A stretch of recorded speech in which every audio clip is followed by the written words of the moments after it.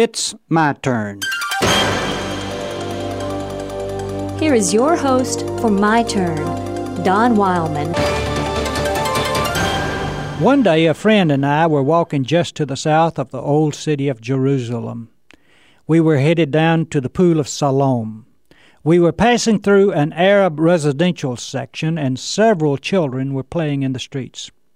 The children were looking at us very closely, for they knew that we were tourists. I decided to see if I could speak a word of greeting in a language they would understand. Now, I did not know how to greet them in their language, but I knew that their word for greeting and the Jewish word of greeting, salam, were very similar in sound. I looked at one group of little children and tried my luck. "Shalom," I said as best I could. Immediately a smile appeared on their faces, and a familiar word came back. "Hello," they replied. I tried to talk to them in English, but they couldn't understand a word I said. Evidently they, like myself, knew only the one word of foreign language. So my friend and I continued on down the street.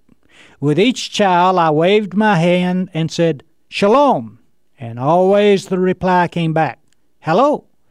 Each child replied with a word I knew and a big smile. On down the road away, my friend made a comment. "You know, a smile is understood in any language." And it is. When words cannot be understood, a smile can. We were able to communicate with little children, and they with us, through the simple effort of a smile. My day was made a whole lot better by little children who greeted us, grinning from ear to ear, and laughing at my crude efforts to say hello in their language. A smile is such a simple thing, it can never be complicated. It's so simple that little children, the world over, know what it means.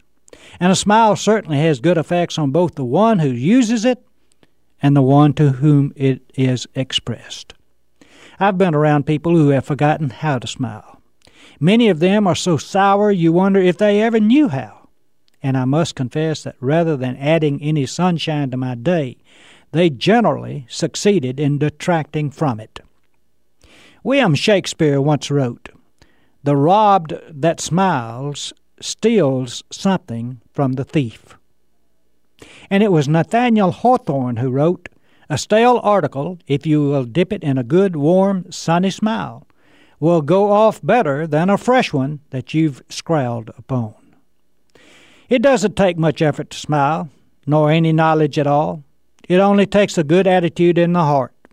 And smiling takes only about half the physical effort of a frown. Life can get so complicated at times that it takes a few simple things to get it going right again. Simple things have a way of making life more enjoyable. And, as we all know, a smile is such a simple thing. This has been My Turn with Don Wildman, a production of the American Family Association.